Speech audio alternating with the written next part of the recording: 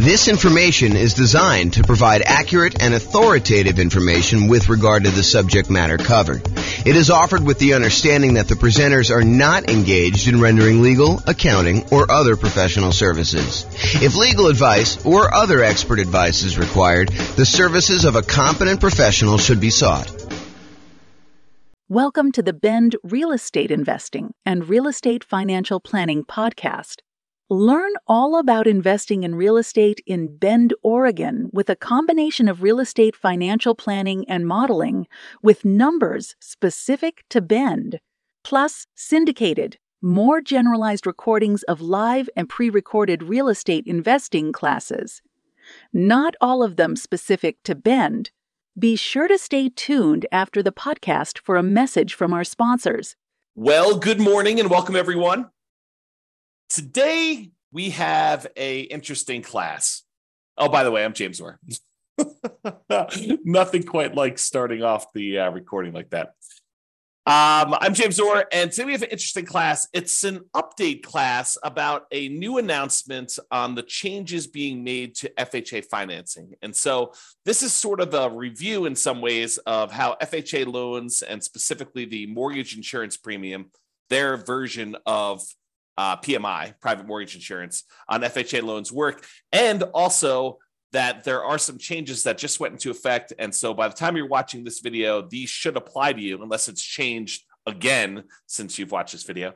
And so we'll cover what those are. So let's just jump right into it. There's not that many slides. This should be a really short video, a really short class. So FHA mortgage insurance premium change, MIP change. So this was announced by the Department of Housing and Urban Development, HUD, on February 22nd, 2023.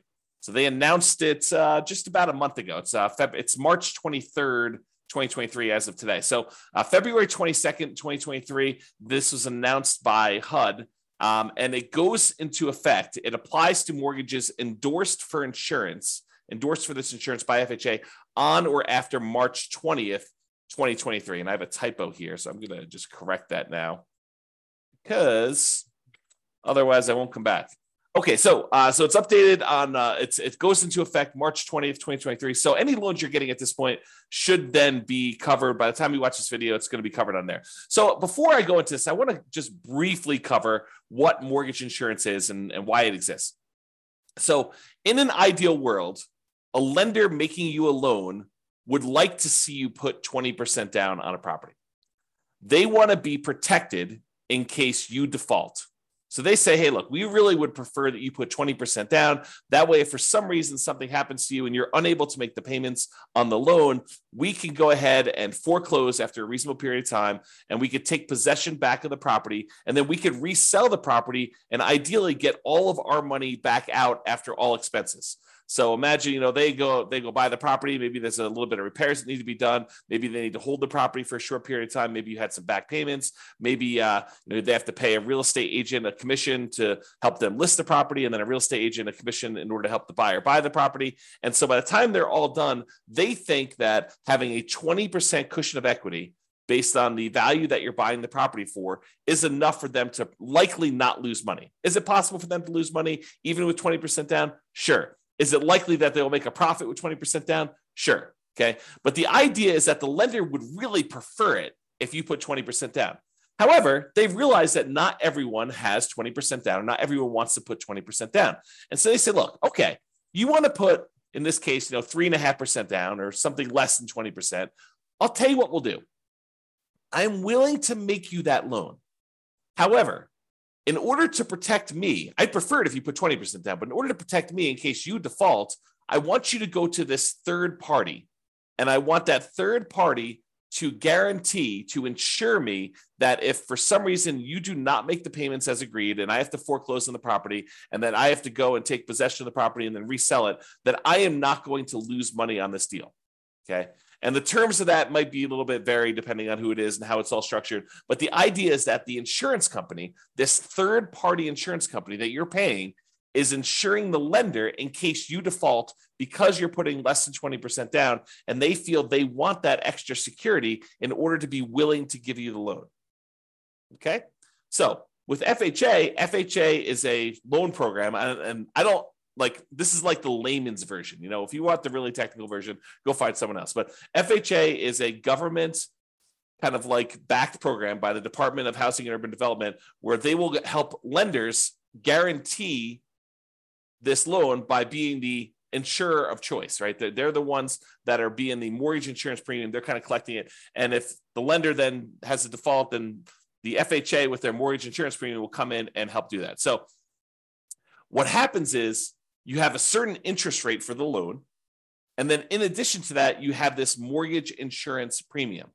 And what has changed is that mortgage insurance premium as of right now. So it used to be a certain number, and it varied depending on how much you put down. I'll show you the table here in a second.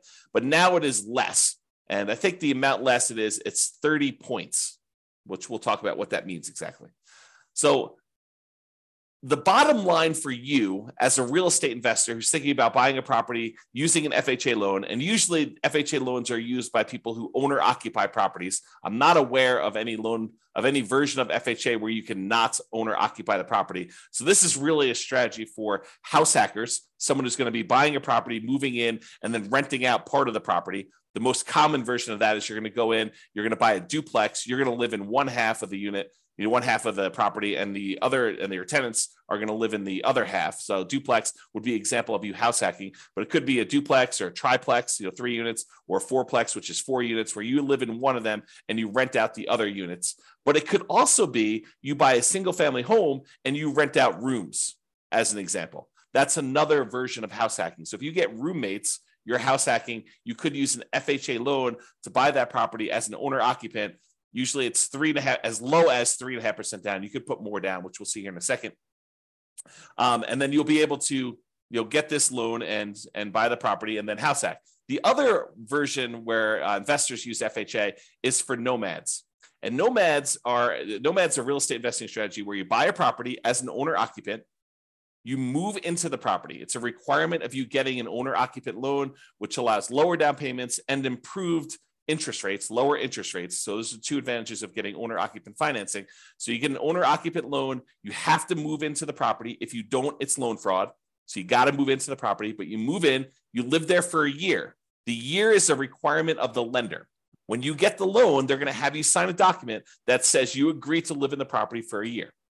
So if they change that policy, if they ever come and they say, hey, you now need to sign a document that says you'll live in the property for 2 years or 5 years or whatever, then we will start teaching the strategy is you move into the property, you live there for 2 years or 5 years or whatever the strategy is. We are complying with all the terms of the loan. If I'm not being clear about that. Okay. So you're getting this loan as an owner occupant, you're moving into the property, you're living there for a year.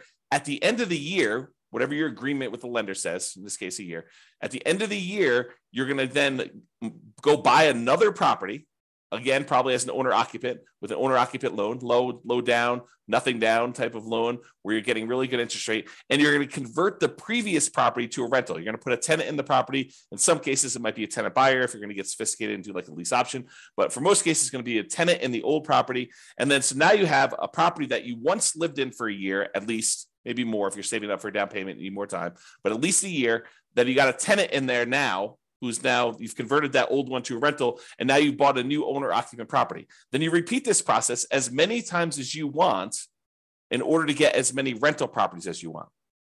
So if you're doing 5% down loan and you had 20% that you could have put down on a single property, by doing this strategy, you can acquire 4 rentals instead of just that 1 rental. So instead of putting 20% down and buying 1 rental property, you now could use 5% down, buy the first one, live there for a year, put 5% down in the second one, live there for a year, put 5% down in the third one, live there for a year, put 5% down in the fourth one, live there for a year. And now you've got 4 rental properties, 4 large assets with good owner occupant financing, probably a PMI on most of them. But we'll talk about what that means in another class. But basically, you'll be able to acquire rentals with less down payment. Okay.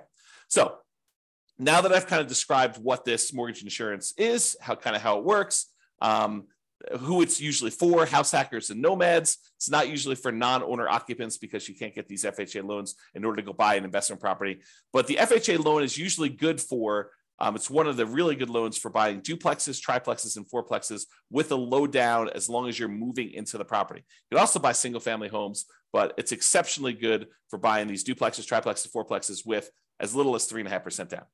So I describe your effective interest rate, and I'm using that in quotes, as the interest rate for your mortgage plus whatever the kind of like premium is for your private mortgage insurance, or in the case of FHA, they call it mortgage insurance premium. So when you add those two together, I kind of call that your effective interest rate, because it is sort of the interest rate you're getting on the regular loan, plus it's the interest rate you're paying on this mortgage insurance premium, which gives you an idea of like what the overall rate was.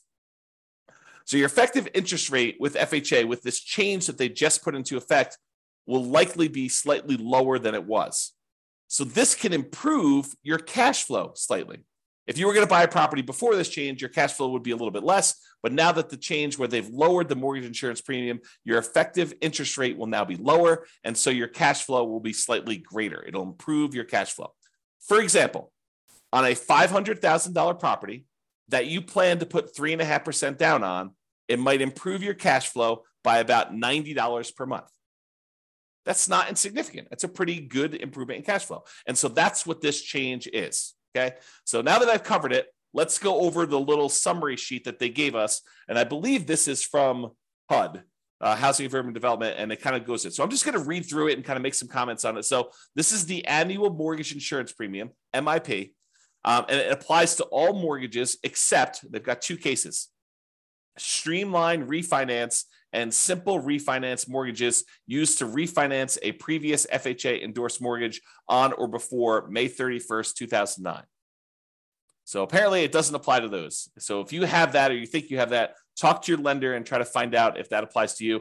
I don't even know what that means. Again, I'm a layman, but I'll try to help you as best I can. But that's what I would ask your lender if that applies to you. For most of you getting a new loan, it does not apply to you. And the second one is, and this might apply to people who live in Hawaii, Hawaiian Homelands Section 247. Again, I don't know what that is. I'm not an expert at that, but Hawaiian Homeland Section 247 does not require annual mortgage insurance premium. So apparently this doesn't apply. So you don't even need to worry about it. It's better for you anyway. Okay. So those are the things that it doesn't apply to. Now let's go over what the things are. So they break this down into mortgage terms more than 15 years, for example, a 30-year loan, or mortgage terms of less than or equal to 15 years. And that's the second group. Let's go over the ones for more than 15 years first, the 30-year loan programs, which I think is going to be the more common one that you will use as a real estate investor. There are some exceptional circumstances where you may choose to do a 15-year loan, but I think for the overwhelming majority of real estate investors, they're going to choose a 30-year loan, something more than 15 years, definitely. Okay. So now they've broken down the ones that are more than 15 years. They have two different criteria. One where the base loan amount is less than a certain number, and one where it's greater than that same number. And the number is $726,200. So FHA loan limits vary over time. And they may set these new thresholds as property values increase and they get their approval to do so. They may bump up the kind of loan limits on these loans over time. But if you're getting a loan and it's over this amount, then certain criteria apply. If you're getting a loan and it's, did I say under? So there's certain loans that are under this amount, certain criteria apply. Certain loans that are greater than that amount, certain loan criteria apply. And again, this is not intended for you to like memorize this and use it. Go talk to your lender. They will know these regulations. They will assist you. Okay. And they may change over time, right? It's like this is an example of it changing. And this is an example of me doing a video to help you understand what the changes are. But again, go talk to your lender to get the actual details. All right. So I'm going to focus in on the ones that are less than that number, $726,200. There's three options they give you for those situations. One where you're borrowing more than 95% loan to value.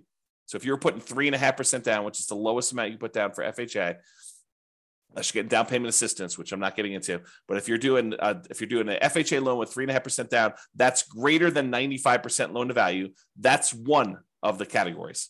There's another category where it's between 90% and less than 95. So you're putting more than 5% down, but less than 10% down. And then there's another category where if you're putting more than 10% down, the criteria is there. So let's talk about the one where you're putting like 3.5% down, because I think that's going to be the most common one. And then I'll cover the other ones just so that you know. So in the case where you're putting less than 5% down, for example, 3.5%, the new mortgage insurance premium, BPS, basis points, is 55. Previously, it was 85. So it improved by 30. And I think all the improvements are 30. Okay. And it lasts for the entire life of the loan. One of the downsides of FHA loans is that the mortgage insurance premium lasts for the full 30 years on most of the loan programs.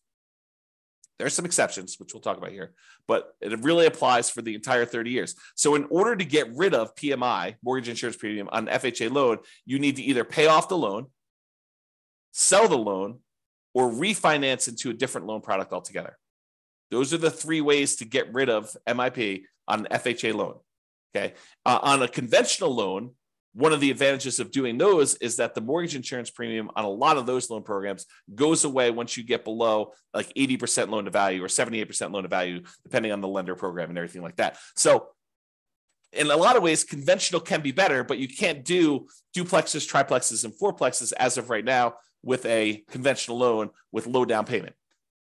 But FHA you can. So there's pros and cons to all these loan programs. It's not like one is universally always better. Okay. So if you're putting less than 5% down, for example, 3.5% down, the new mortgage insurance premium is going to be 55 basis points. Okay. Which, if I understand correctly, and I'd have to go do the math, is 0.55% of the loan per year. 0.55% of the loan per year. So about a little bit more than 0.5% on the loan per year. And it used to be 0.85, and that lasts for the entire term of the loan, the 30-year term of the loan, okay? If you put more than 5% down, but less than 10% down, then it's 50 basis points instead of 55. So you get a slightly lower mortgage insurance premium if you put more than 5% down and less than 10%. You remember in our class, we talked about how to improve cash flow. One of the things we discuss is, hey, look, if you put more down, you can actually improve your mortgage insurance premium. And if you put enough down to get above 20% down, you can get rid of it entirely. Okay. And not necessarily with FHA loans, but with other loans. Okay. You don't have to do any PMI at all in those cases. But here with FHA, if you actually put 5% down, you get a little break in insurance premium. It's about, what is that? About 10% of the premium less. You went from 55 to 50. And we're using really rough math. Okay. So before that used to be 80.